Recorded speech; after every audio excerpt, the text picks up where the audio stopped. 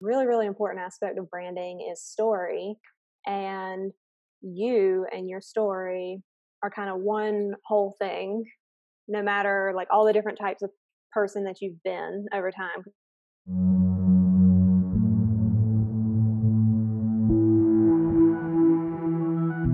Hi, friends. You're listening to Art and Magic, a podcast where we connect all things practical, magical, and really real when it comes to walking the artist path. I'm your host, Devin Walls, painter, mentor, and dreamer. Thank you so much for being here. Now, let's get into today's episode.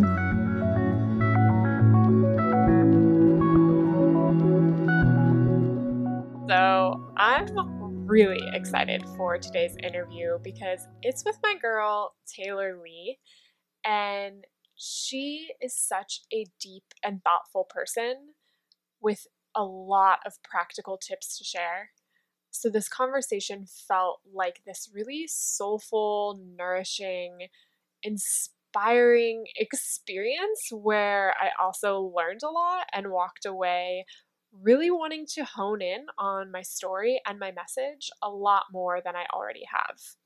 I think it's going to have the same effect on you. In addition to topics like branding and how to navigate big shifts in your style, something I really appreciated in this conversation was Taylor's openness and transparency on pulling back the layers of her own art and the process that's gone into what she chooses to create, and then the thoughts on her story and how she weaves that story into her visuals. I feel like this is the kind of show where I have to say the word inspiring a lot on the intros and outros, but there's just really no other word for it. So, yeah, this was all very inspiring. On that note of openness and transparency, I think you're really going to appreciate this conversation if you're somebody who struggles with mental illness, or you're just emotional, highly sensitive, complex being, as I would personally identify. Taylor talks a lot about her personal growth and emotional journey as it relates to her art and as it relates to running her business. Taylor has bipolar disorder. She's very open about that. And if you or someone you know struggles with the same, I think that, again, you'll be very inspired by what Taylor has to share. So, for those of you who don't already know her, Taylor Lee is an artist based out of Charlotte, North Carolina. She's mostly known for her painterly style, intentional use of color, and being prolific in the studio. Having experienced the highs and lows of bipolar disorder, painting brings her immense joy and a place to fall in love with being alive. She's been featured on Design Sponge, Honeybook, Rising Tide Society's 20 on the Rise, and Positively Creative. And she's exhibited her paintings in Raleigh, apparently I don't know how to say that town's name, and Charlotte, North Carolina. While earning her MFA in painting at the Savannah College of Art and Design, she discovered her love of color and has never looked back. So, without further ado, I give you this conversation with Taylor.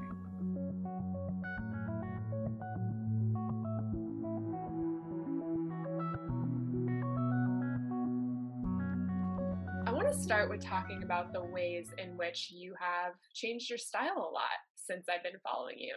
You and I have been online friends and kind of real friends for like a good period of time now. So it's been really cool to see you strongly work through a multitude of styles. And I'm wondering if you could just clue us in on what the process has been for you whenever it's been time to make a shift, and kind of how you muster up the bravery to turn such big corners, um, and how you do this in a way that still works with your brand and for your collectors, because I think you do that really well. I think I have so many thoughts about my history with switching a lot of different styles. Mm. On one hand, I really hate it, and on the other hand, I'm like, well, it is what it is.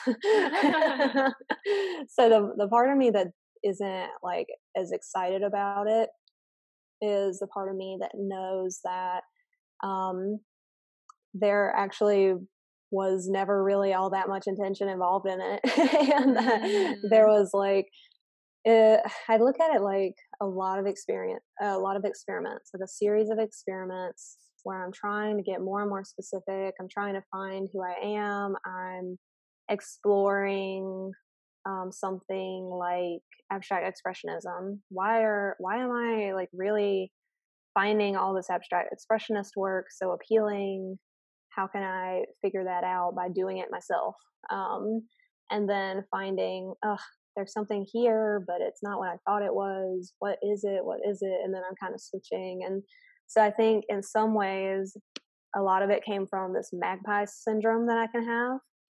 Ooh, I get what's really that? I don't know what that is. magpie syndrome is like this term that's talking about being attracted to shiny things, Oh, okay. new things, exciting things, fresh things. And so I think I'm a little self-conscious sometimes about how much I have that and how I just want something new, and that if I see something I like, I just want to do it. And I think that we possibly have been kind of programmed to feel ashamed of that because everyone is really obsessed with having a specific style, a specific lane, being known for something specific, which is something that I crave too. And so I sometimes feel a little bit of shame at how much I've changed because I'm thinking, oh, like, does that mean that I don't know who I am? And knowing who I am is something that I like to take pride in. Mm. So yeah, there's a part of me that feels uncomfortable with it and says, "Oh, well, those were just a bunch of experiments. Just don't remember them. Don't think about them. Look at what I'm doing now. Let's focus on that." Yeah. But then there's also equally another side of me that just understands that that is all a part of the process and it's something that is necessary for every artist to do. And that I do believe that we each have something very unique to say, and that something has a lot to do with who we are, and that you don't find out who you are by just thinking about it. You have to try things, you have to experiment, and that all of those things, even if they feel disparate and unconnected, they're actually very much connected by you. Like you're the Venn diagram slice that kind of is the center of abstract expressionism and florals and like all the other things that I've tried. And that, I couldn't make something that isn't me. Like I was actually reading a statement by de Kooning last night, and he was saying something about like style is fraud. You can't like force something. You couldn't make something inauthentic if you tried, like it's just gonna happen. So I think the other side of me is comfortable with how it's gone, and it's like, oh, of course it fits with my branding and stuff because my branding is me, and all of this obviously fits who I am. Oh, thank you so much for fleshing out like the two sides of that experience because this is particularly recently one of the main things that artists I work with have come to me with is just this stress about having a consistent style and then they stifle themselves because they don't want to be inconsistent. And so I love what you're giving voice to and I think that's so good. Like you are that middle point in the Venn diagram no matter what you do. Yes. So what I'm also curious about is how you've done this in like, and maybe that, like you said, there hasn't been a whole lot of thought into it or intention, but in a branding sense, because I think that's what people's biggest concern is. I almost think people would have more permission to just make whatever they want if they felt like they didn't have to have this online presence. But you do it so well and so bravely. Yeah, do you have any like advice there for people who want to do maybe what you've done? Yeah, I think that us as visual artists typically think of branding as being a very visual thing. And it makes Mm, sense to worry that if the visuals of your art changes, then how does that impact the visuals of your branding? hmm But I do think that another really, really important aspect of branding is story.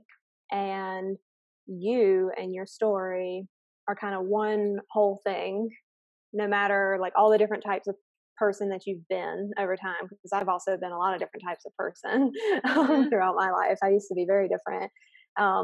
But then I feel like as I get older, I'm just getting more and more specific about who I am. And I just look at things like being a party girl in the 2010s. Like, I tried that and it Same. just didn't work. And Yeah. now I am very reclusive and it's not like I was being inauthentic in the 2010s. It's just that I had to kind of like see who I was. And for a while, that lifestyle appealed to me. And then I just found out over time that I didn't need it anymore. And so, anyway, point being that our story and who we are as a person is really what a really rich brand is all about. And I think that we see a lot of artists who are actually making a lot of different types of work, but under one brand, it feels good. Like, there's one of my favorite contemporary artists is Raven Roxanne, Okay. and she's an artist out of Charleston. And she makes a lot of different stuff. She paints girls holding flowers, and she paints she has this new series called The Love Birds, and it's two little birds together. And then she has what she calls her nests, and the nests are abstract paintings, just completely abstract. And, you know, she is kind of tying them all together with the same story. And Emily Jeffords does this too, where she paints oil landscapes, but she also paints these watercolor abstracts, and she also paints these cyanotype botanicals with oil and sometimes with watercolor and sometimes with acrylic. And like, she does ornaments too, and like, she's doing a bunch of different things and trying a bunch of different things, and yet it all feels like her. And I think it's because her brand is less focused on visuals and is more rooted in her story and her message. So that's kind of what I'm trying to aim to do is make sure that whatever changes I'm making, they are authentic changes. It's like something I really do want to do, and how I can figure out what is this work, this new style of work, or this new experiment I'm doing, what does that speak to in me as a person, not necessarily how it looks. Yeah. Which can be hard, but I feel like also hindsight is 2020. And so when I look back, I can see patterns, whereas at the time it felt like random to me. Yeah. Oh, there's so many gems in there, and such a sigh of relief I'm noticing even for myself as well. And I'm not even, I wouldn't consider this to be one of my main struggles, but even just hearing you talk about story as commonality, I can feel like my body relaxing because that feels really true. Yes. And so I'm curious, like, just to pull away the layers of that, and this is something I Yep. wanted to ask you about anyway, because you do such a beautiful job with your branding, and I think that your ability to bring story to the forefront of your brand is a very noticeable strength. And so, for other people looking to craft their story or solidify their message, um, what what can you share about your process in doing this? Or I guess what I'm trying to say is, what advice would you have for others who are like, well, what is my story? How can I come up with this, and how can I showcase it? Okay. Yeah, I have a lot of thoughts. Okay, great. Yeah, I'll address more of the branding issue first, like the branding side Yeah, of it. sure. And then once we're done with that, you can remind me Okay. like, to, you know, there was more. Yeah. But yeah, I think that my biggest advice is thinking about it as getting more specific about who you are, which is a very self discovery type thing.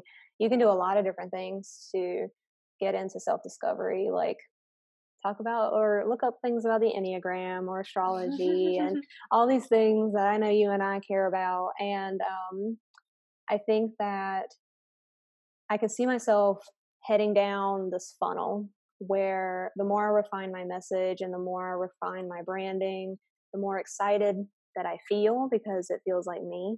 But at the same time, it's scary because you get more and more vulnerable because you're like, oh, this really is me. So, you So know, true.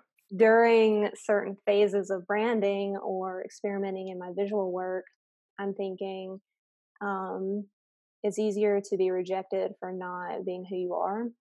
Like if you are rejected, for instance, if I'm rejected by people because they didn't like my abstract work, then I'm like, oh, well, you know, that wasn't fully who I am. So it's okay. But, if they reject me for my florals, now I'm like a lot more sensitive about it because I'm like, this is really who I am though. And like, if you don't Yeah. get it, if you keep asking me to make prints of my abstracts, then this makes me feel kind of bad because to me, it feels like what I'm doing now is so much better. It's so much richer. And so I think the other piece of advice is to remember that you're not everyone's cup of tea and to just go ahead and accept that because it's really freeing. Mm-hmm. um, I think there's a lot of truth to that old adage that when you try to appeal to everyone, you appeal to no one. You're just watered down. And so I think branding, message, these kinds of things, they really should be polarizing. They should Mm. attract some people, repel others, and that rejection is hard, but the key is knowing who you want to attract and just thinking about committing to doing that and try not to think so much about the rejection, Mm. if that makes sense. Yeah, Yeah. that's such a good point. Yeah, like maybe some of our own hesitation to even being honest with our story, which could even be a block to finding our story, is that it's vulnerable. Um, Yes. yeah. So the second part of that is, and you definitely touched on it a little bit, but in case there's anything else there, is what kind of process have you gone through to craft and solidify your story to really Hmm. make that on the forefront with the visuals? And what advice would you have? Yeah. I think the very practical, I think we've definitely convinced people why they Hmm. should Yeah, yeah. think about their story. And so the practical way to the process I've gone through to kind of think more about what my story is and by extension what my message is and what my work should be and could be doing. Um, I've been thinking a lot about pain points Mm-hmm. because I heard a piece of advice on Creative Pep Talk with Andy J. Pizza where he Yep. said something about your sensitivity. Like, think about what you're sensitive about, and usually your sensitivity is it's a sore spot for a reason, like something that makes you mad or something that you feel like you should be ashamed of or something that makes you cry at the drop of the hat, anything that you're kind of just like emotional about. Mm-hmm. Typically those are the things that are kind of a big like bullseye, like right here is really Yeah. important to you. And so I've just been trying to dig into what those things are. Some of that is through therapy. I go to therapy every week, but um, it's also been a lot of internal thinking. Noticing, I've been noticing a lot of things about myself, and I am the type of person who loves growing. I just like love self improvement. It's all the books I read are like self improvement. um, but I've been trying to slow down a little bit and think if I didn't race toward improving X, Y, and Z about myself, and I just sat with the facts that I have X, Y, and Z, then what makes me uncomfortable about that? Why do I want to change it? And um, those are typically the things that I start to dig into and draw connections around. So, just to give an example of how that looks, um, one of my big sensitivities is feeling rejected. Yeah. So a lot there have been a lot of relationships in my life, a lot of times in my life where I have felt super, super rejected. I moved to Charlotte all because I felt like people in Raleigh rejected me. And Mm-hmm. 3 years later, it seems kind of silly, but like at the time, I can really look back and see like, oh, I was feeling a lot of rejection, and why does that irritate me so much? If I could slow down for a second and instead of racing forward to move to Charlotte, just move away from the city and start over, start fresh, then what might I have done? What might it have said about me? Those kinds of things, and really meditating on that. Mm-hmm. And then drawing connections between that and other things that interest me, like other stories, TV shows, books. The Haunting of Hill House is one of my favorite shows and books. And a lot of that story is about rejection Mm. and feeling like one of the main characters in the show, specifically Nell, she's rejected by her whole family, and then obviously that ends in tragedy. And I think that connecting the dots between my own experiences with rejection and then also the fact that I cannot get enough of a TV show that is about rejection, that's just a very simple example. There are a lot of bigger webs at play here, but that's just Mhm. a very like specific version of noticing what are my pain points, how does that connect to the other things that I'm consuming or the other things that I'm drawn to, like a magpie, and Mhm. Mhm. then how can I make work about that. Mm. Could you let us in a little bit on how this unveiling of the sensitivity around rejection has woven its way into your visual art or your brand? Yeah, I think the most recent collection that I did, Revival, Mhm. is actually really a lot about that kind of thing. Mm. Um, it's a little bit it's a little bit adjacent because it's about a lot of other things too. Mhm. There's like a lot going on in Revival, but one of the stories that I haven't actually talked about all that much publicly, but the real seed for the collection is this story of rejection that I have of my grandmother. And my grandmother, Mm. where, I mean, it's very complicated, Yeah. but just to like the broad strokes is that my grandmother died 3 years ago, and her home has not been touched. Her home has not been packed up.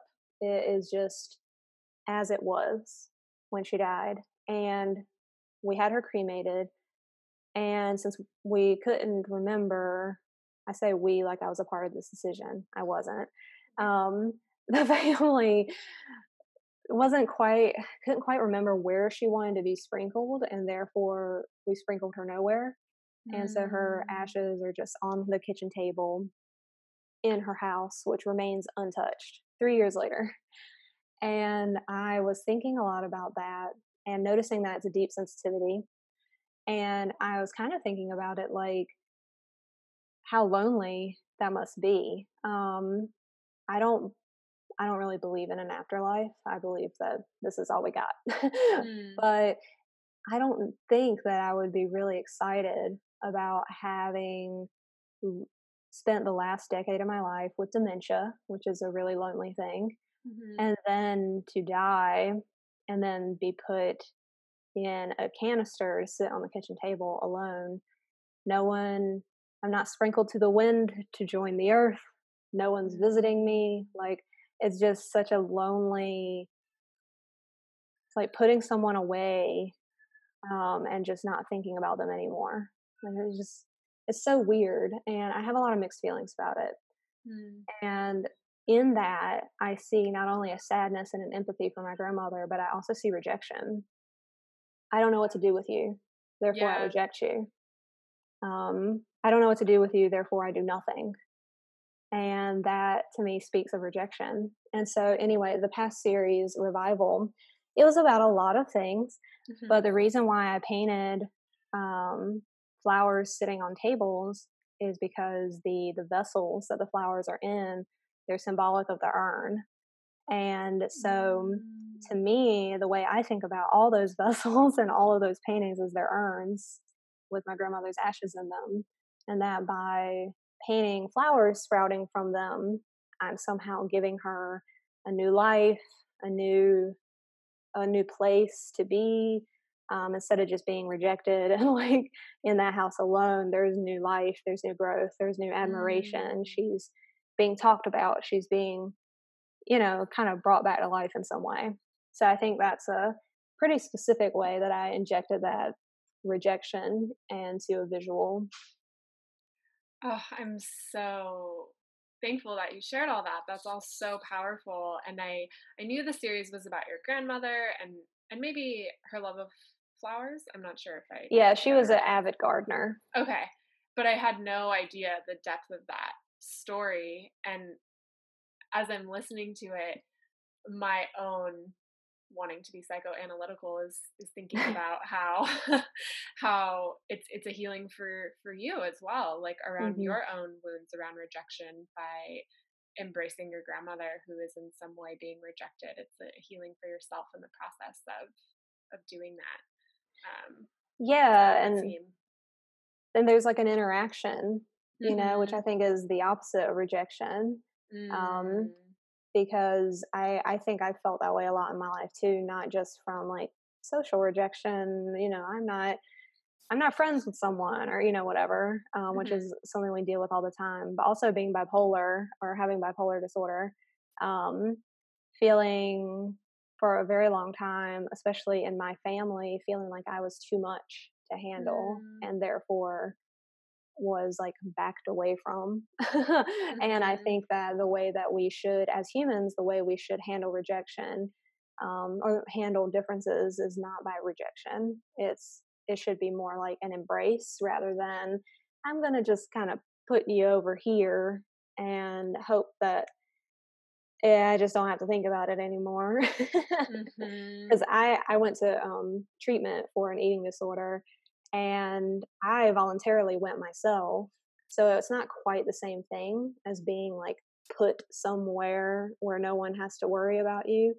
But at the same time, I didn't really get visited a lot by my family when I was Mm. there. And so, in some ways, even though it was voluntary and I was doing it for myself, I think I can relate to my grandmother's circumstance now, where I did feel like I was kind of I was somewhere and someone else's problem. Mm. And it felt very isolating. And I really don't think that I've healed my relationship with my family since then, because that time that I really needed someone, I didn't have it. And so I think a lot of my artwork is like dealing with feeling alone and isolated, and at the same time just desperately wanting a hug, like a Mm-hmm. metaphorical one, a literal one, just like, can we just embrace, like, even though it just feels so much more uncomfortable to be racing toward the possibility of rejection, it's just so much better than like sitting in a urn on a kitchen table or sitting in treatment Mm. for an eating disorder. It's just like, let's be together on this instead of apart. Yeah, totally. I think a lot of people, including myself, will relate to all of that. And it's really interesting, like kind of it all ties back to what we started this conversation talking about, which is putting your story out there regardless of if people will reject you. And so it's Mhm. just all kind of coming full circle in the way that you doing this, solidifying your story, which a piece of that story is a fear of rejection, is your strength. So it's all very interesting, and it's kind of your superpower in a lot of ways. So I really enjoy hearing the deeper layers of that.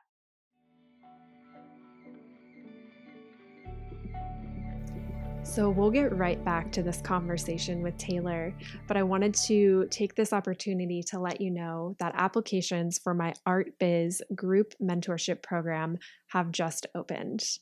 And the Art Biz group mentorship program is basically a full start to finish art business course where you also receive one-on-one business coaching and mentoring and group support and group mentoring. So this is going to give you the exact feedback you need on what's right for you and your art, your goals, and your business. It's going to give you the chance to learn from other artists and be in a community setting so that you don't have to do this all alone.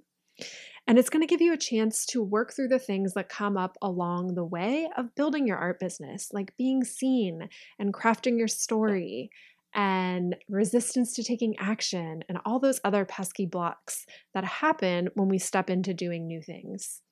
So you can go to devonwalls.com/group-mentorship, also in the show notes, where you can get all the details on what we're going to be doing over the course of those 4 months, find out if this is really right for you, and get your application in. Okay, let's get back to the conversation with Taylor.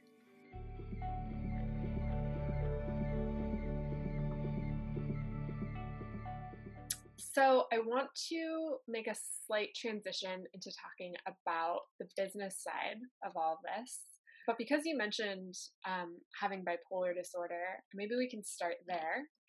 You, from my perspective, run a really blooming art business. Like, in addition to your art being so intentional and gorgeous, and I know you take your process incredibly seriously, you also have like a really booming online art business.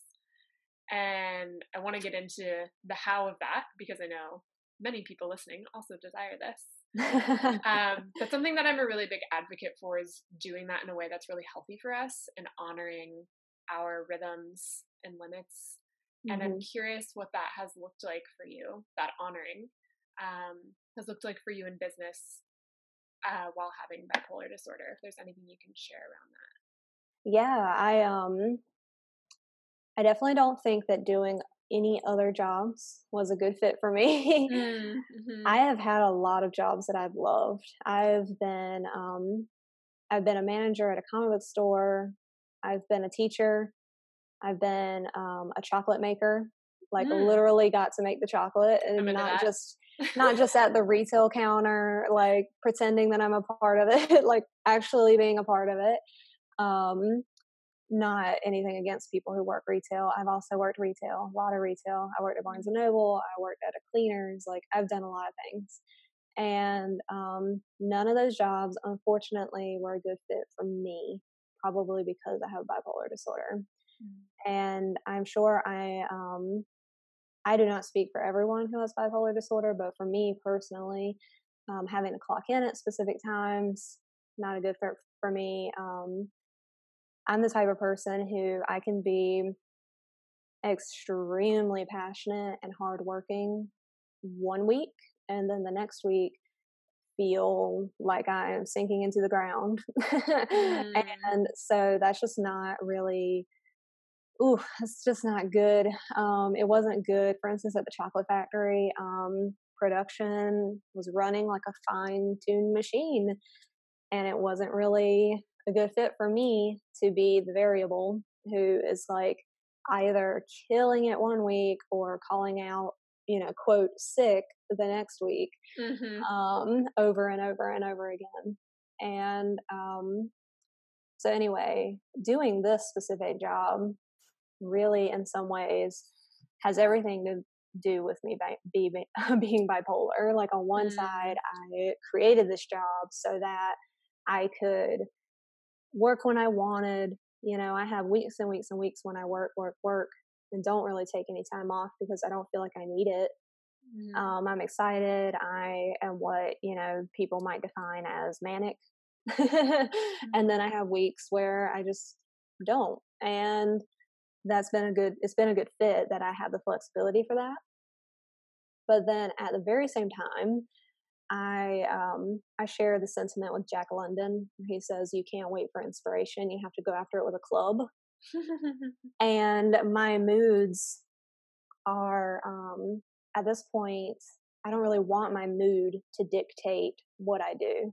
I don't want my mood to dictate whether I'm successful or not.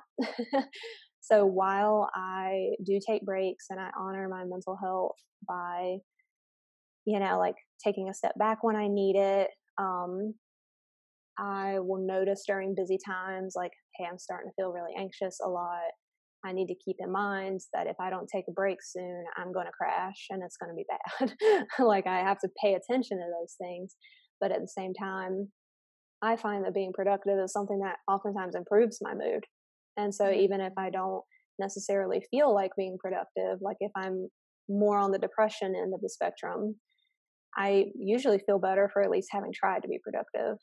I think as evidenced by almost everything that I'll ever say, I'm not a big fan of just letting things happen to me. I feel like I really believe in my own agency to do what I need to do. And I don't really like waiting for my moods to dictate what that's going to be. Yeah. And so, so on one hand, like I said, I feel like this whole thing is all about me being bipolar. And then on the other side of that very same coin, I think being bipolar has nothing to do with it. It's just another variable. It's just like, I get my period and I still work. Yeah. I'm a woman and I still work. Right. You know, like I'm all kinds of things, not just bipolar. Um, and I have to remind myself of that too. Yeah. Yeah. So it's kind of like holding both in your hands. Like, pay attention to this. It is real. Honor it. Make sure that you're taking care of yourself at the same time. This is not a limitation. This does not define who I am. I can do what I want and I don't have to let anything hold me back. Yeah. Mm-hmm. It's something I really wanted to hear your perspective on, particularly because this alludes to a little bit of what you were saying, but you know, all of us who run a business struggle with ups and downs. I have struggled and do struggle with depression. I'm also highly sensitive. And while a lot of our experiences might not be as intense or severe as having bipolar, it's a question of like, what do we do when we're having moods or we're sick or et cetera, et cetera. Yeah. And so I guess a follow-up question with that is, do you ever get down on yourself for being inconsistent? Do you give yourself permission to just take weeks off when you need it? Yeah, a little bit more of like the practical, if that plays a role, or do you just always like, I show up, this is my schedule, this is what it is? I totally get down on myself for not being as consistent as I want to be.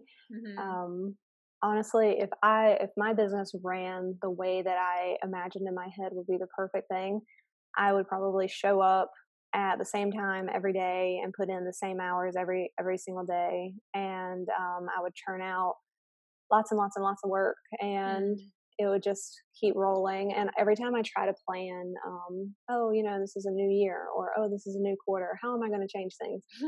I'm always like, I'm going to work on these specific days of the week, and on these specific days of the week, I'm going to do this. And like, it doesn't always work out.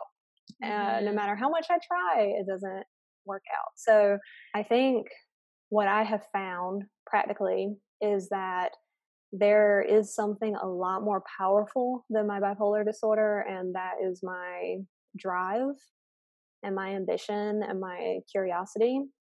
And that typically that is more in the driver's seat than the bipolar is. And so I tend to like, I'll find myself just getting extremely ambitious about a goal. So, for example, to put it into very practical terms, for example, right now I'm at this place where I have applied to be an artist in residence at a local collective, and I really, really, really want it. I'm like so ambitious about it. I'm going to get this thing. And I've already applied, so there's not really anything I can do at this point. But for example, I just see this unfolding for me where I'm gonna do the residency, and the residency is gonna force me to show up at a certain studio outside of my own studio, like co-working environment again for the first time in 3 years. I'm gonna have to be there, and I'm gonna be preparing for a show that's with other people. That's also some more accountability. This is going to be the thing that breaks me out of my shell. This is what's going to like make me not a recluse anymore. I'm going to do it. And it's going to be amazing. And therefore, I've got like, if I get it, I've got maybe 2 months before that starts. Then I need to prepare right now. I need to like iron out all of the problems in my work so that when I show up for the residency, I am going to be amazing. I'm going to kill it. I'm going to have all of these stupid problems with color mixing figured out. I'm going to like be painting on wood panel. I'm going to figure that out right now because in the 2 months from now, I'm going to be at that residency and then I'm going to rock it. And you see how it's like ambition. Yeah, totally. And so right now, even though I am actually in a depressed episode, I'm thinking, I ain't got time for this. I gotta get ready for that exhibition that I don't even know I'm gonna have in 2 months. Yeah.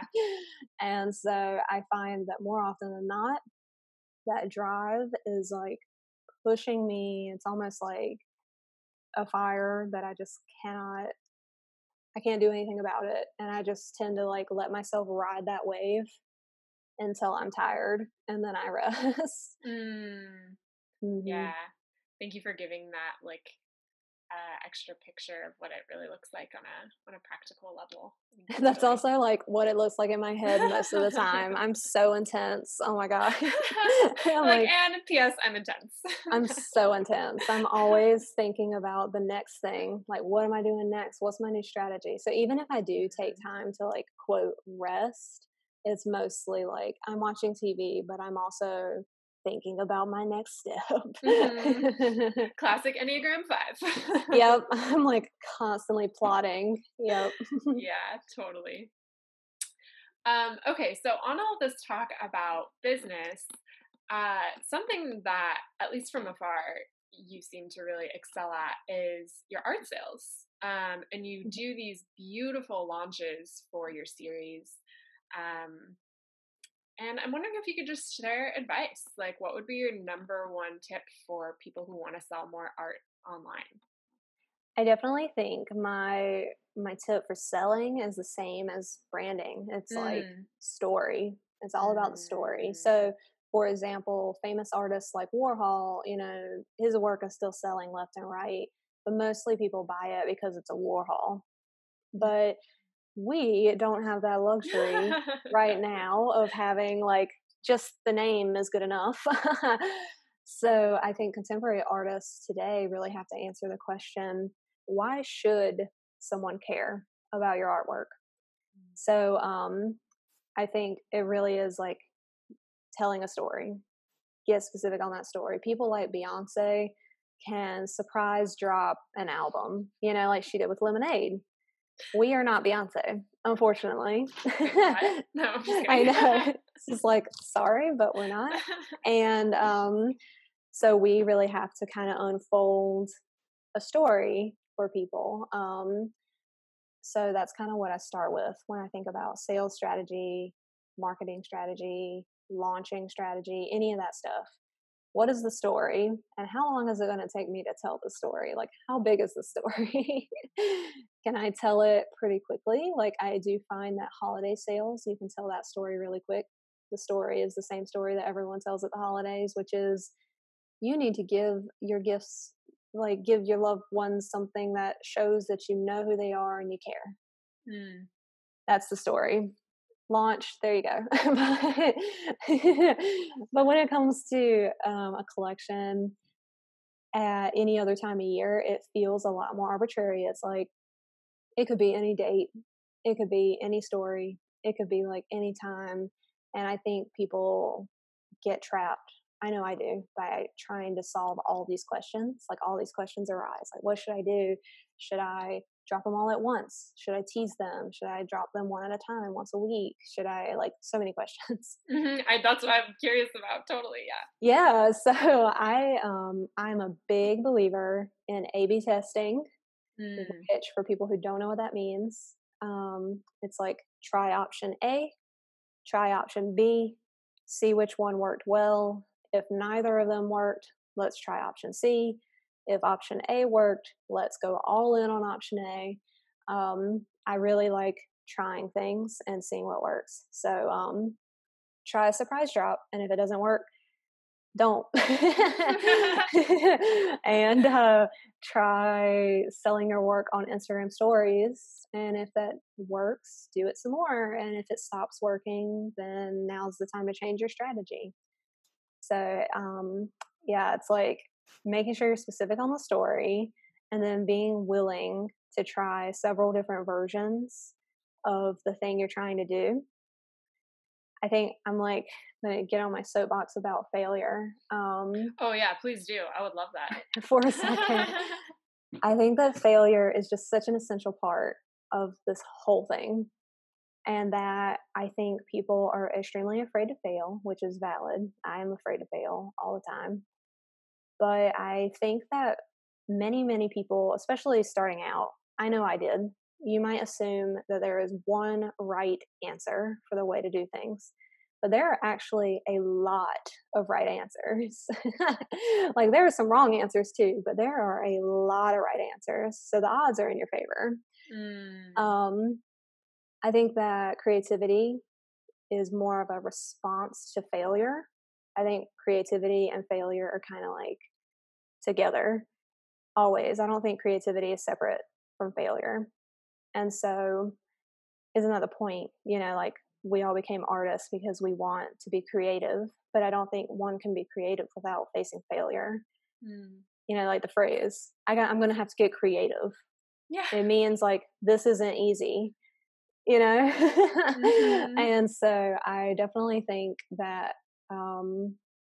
I would encourage people, again, know your story, and then to just not be afraid to try a bunch of different things and to trust yourself to figure it out. I think there is underestimation on what you can do with the powers of observation as well. If you're curious how an artist launches their collection, sign up for their email. Like if they're using their newsletter, you will see each and every email. You can literally be a total creep and write out the dates that you receive those emails and be like, okay, so yeah, Emily Jeffords sent me an email on Monday last week. She sent another one on Friday, and then she sent one the following Monday, and then she launched the following Friday. Like you can really like piece together the story. All the information is out there. Mm-hmm. Just observe, use your powers. Yeah. I'm glad you brought attention to that because I mean, full transparency, I pretty much do that with any new business move that I do, including this podcast. Like, how do these people make their intro and how do they launch it and all of that? And it's true. It's like the information is out there because people are doing it all the time. Yeah, there's no need to reinvent the wheel. Yeah. And you'll find out they're doing it because they saw someone else do it. Like, recently I joined one of Jenna Kutcher's email newsletter courses, and I wrote up this email based off of what she told me, like, how to do it. And I wrote up this email, and it was a beautiful email. And I'm a part of several artist newsletter lists. And I actually received a newsletter from one of my heroes. I'm not going to say their name because I don't want to like draw attention to anybody in particular. But yeah, I got like an email from them. And the email, it read exactly like the email that I had written. And I was like, she's in that course. And it was like a light bulb moment. I was like, oh my God. We're all doing this. We're all doing it. Yeah. There is no I just said there is no one right answer. And I just like, my example was like, there was a one right answer and we were all using the same right answer. But I just really think that we find it so easy to just doubt our own judgment about something. But like I found that course, I trusted that course. I wrote that email. Turns out my hero trusted it too. And it was so validating. But imagine all the time I might have spent worrying whether or not I had done a good job when like I was literally doing the same thing my hero was doing. Yeah, it just kind of puts us like, we're all in this same boat together trying to figure it out. Like at the core, I think for a lot of us, we're artists who love to make art, who are passionate about our work, and everything else is like, we're all kind of trying to figure out how to do this together. Like Instagram and newsletters really haven't been around that long. Like, and so we're not that separate from the people that we think are so far ahead of us. We're really not. We're really, really not. And I felt that way about shipping. Like shipping is a huge question. How do you ship your work? Oh my God, I'm panicking. How do I ship it? What I did was I purchased artwork from people who I wanted to know how they shipped it. And then I got their artwork in the mail and I was like, oh, they're literally doing it the same way I'm doing it. Great. Yeah. Awesome. Validated. Yeah, it's just like there's so many easy ways to just find out what other people are doing. But oftentimes I think when you find out what they're doing, it's just the same thing that you were going to do anyway. It's like, oh, it's not that different.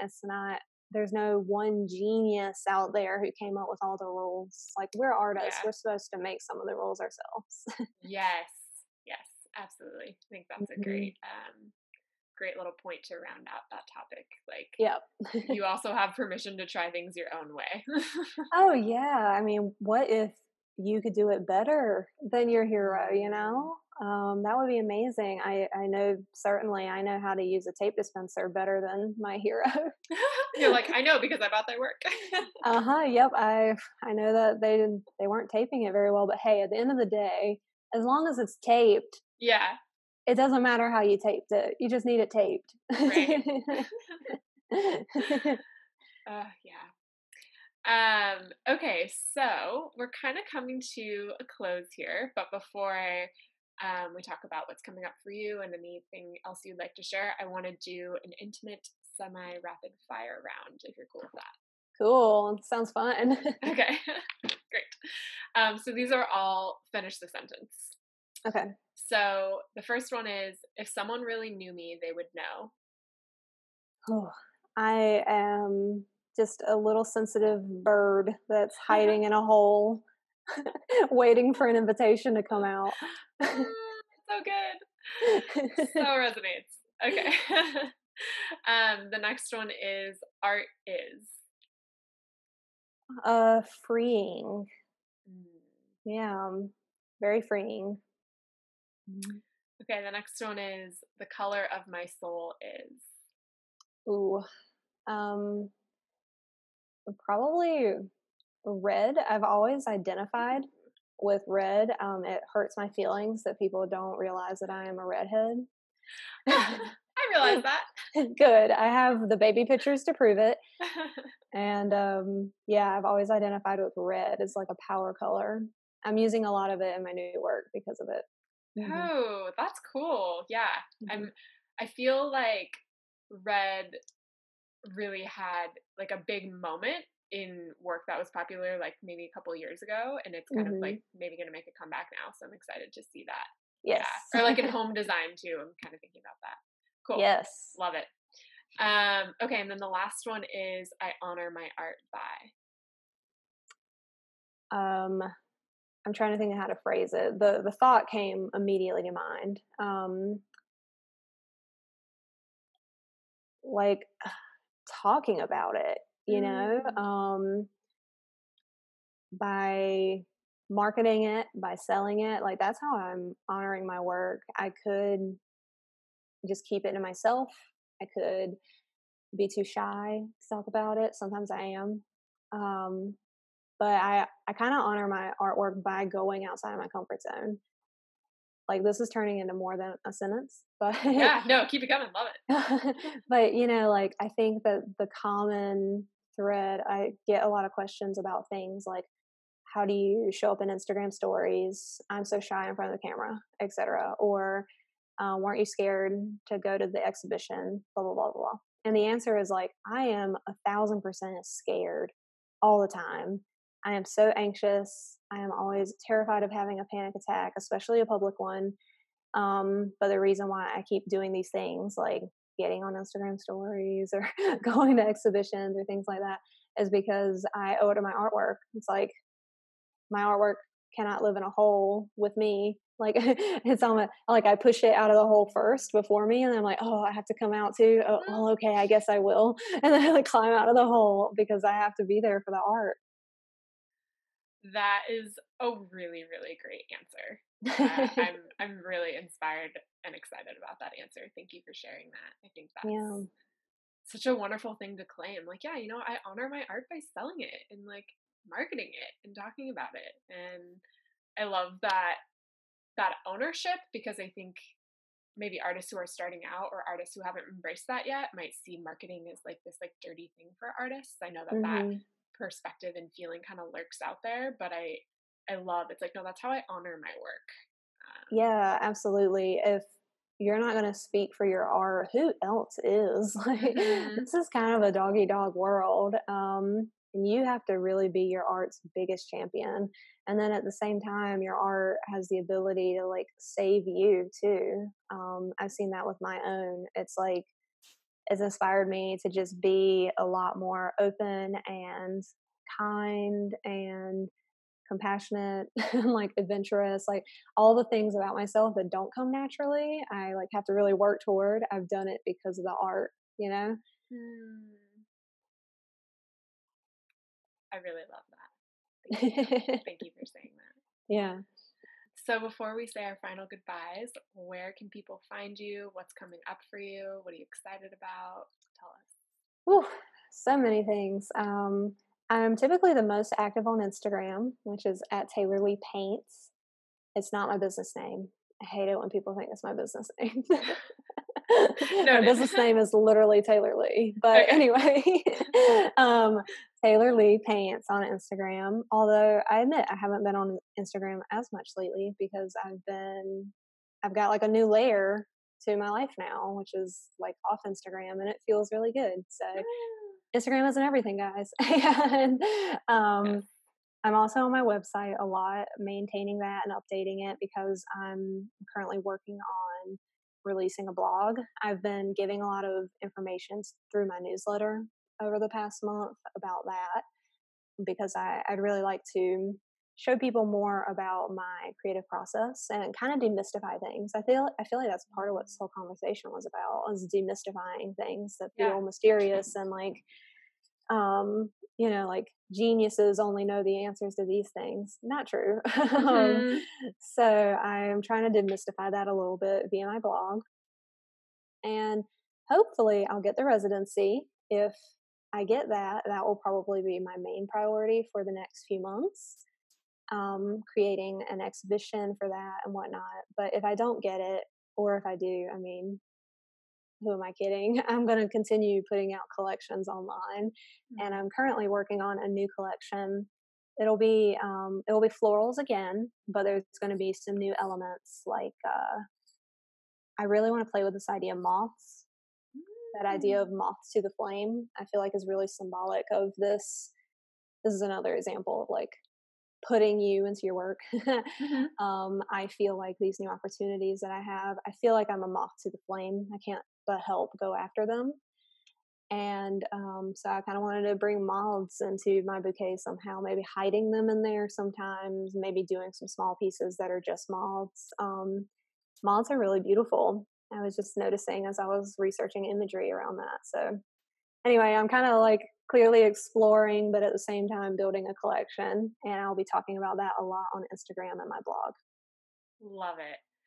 And thank you for sharing that about the moths. It's so funny as you were saying that. I'm like, that's so your essence right now. Like it really came out in this conversation. So to hear that you'll be playing with that in your art, I can't wait to see it. So yeah, and moths are not as they're not as traditionally accepted as butterflies. Like if a butterfly is flying around your house, like, oh, cute. But if a moth is, you're like, like moth, weird. So it speaks again to that fear of rejection, where I'm like, moths are beautiful and they're like attracted to the flame and it's beautiful, but at the same time, they're not as easily accepted. And I feel like it really resonates with me.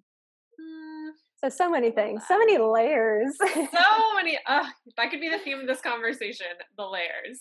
The layers. Oh my God. So yeah, everybody just dig into this. This is not simple. This is not easy, but that doesn't make it any less fun. Taylor, thank you so much for your honesty and transparency and your depth of thought and everything that you bring to the community and this conversation. I really, really appreciate it. This was a lot of fun. Yay. Yay. Great. Okay. Well, we will be in touch very soon. Sounds great. Talk soon. Oh, I just love Taylor. Her and I have had many conversations together about art and business, and I really appreciate her depth of thought. We are both 5s on the Enneagram, and we've talked about this and how it allows us to bring that analysis to the process of being an artist and being in business. And I know, particularly on her, it makes for some really, really thought-provoking pieces to share with others. So lots of gratitude for her. Definitely be sure to check out her work on Instagram. All of those links for her are in the show notes. Other than that, like I already mentioned, get your application in for the Art Mentorship Group program. The Art Biz Group Mentorship is the official title. And after teaching business and mentoring people one-on-one, I really felt like it was time to merge the two because so many people were needing mentoring around the same things. And so many people need like the practical plan, which is the course element, and the one-on-one mentoring and feedback. And this is where all of those elements merge together. So Again, the link for that is also in the show notes. Next week, we have a really exciting interview with Amira Rahim, where she gets really vulnerable about her backstory and what's gone into building her business. She's kind of like the queen of art on Instagram. I'm sure you already know her. Anyway, you definitely want to stay tuned for that. If you want to make sure not to miss it, make sure you hit subscribe to this podcast. When you do that, new episodes will magically find their way into your queue and you won't miss a thing. You can also stay up to date by following me on Instagram. My handle is @DevonWallsArt.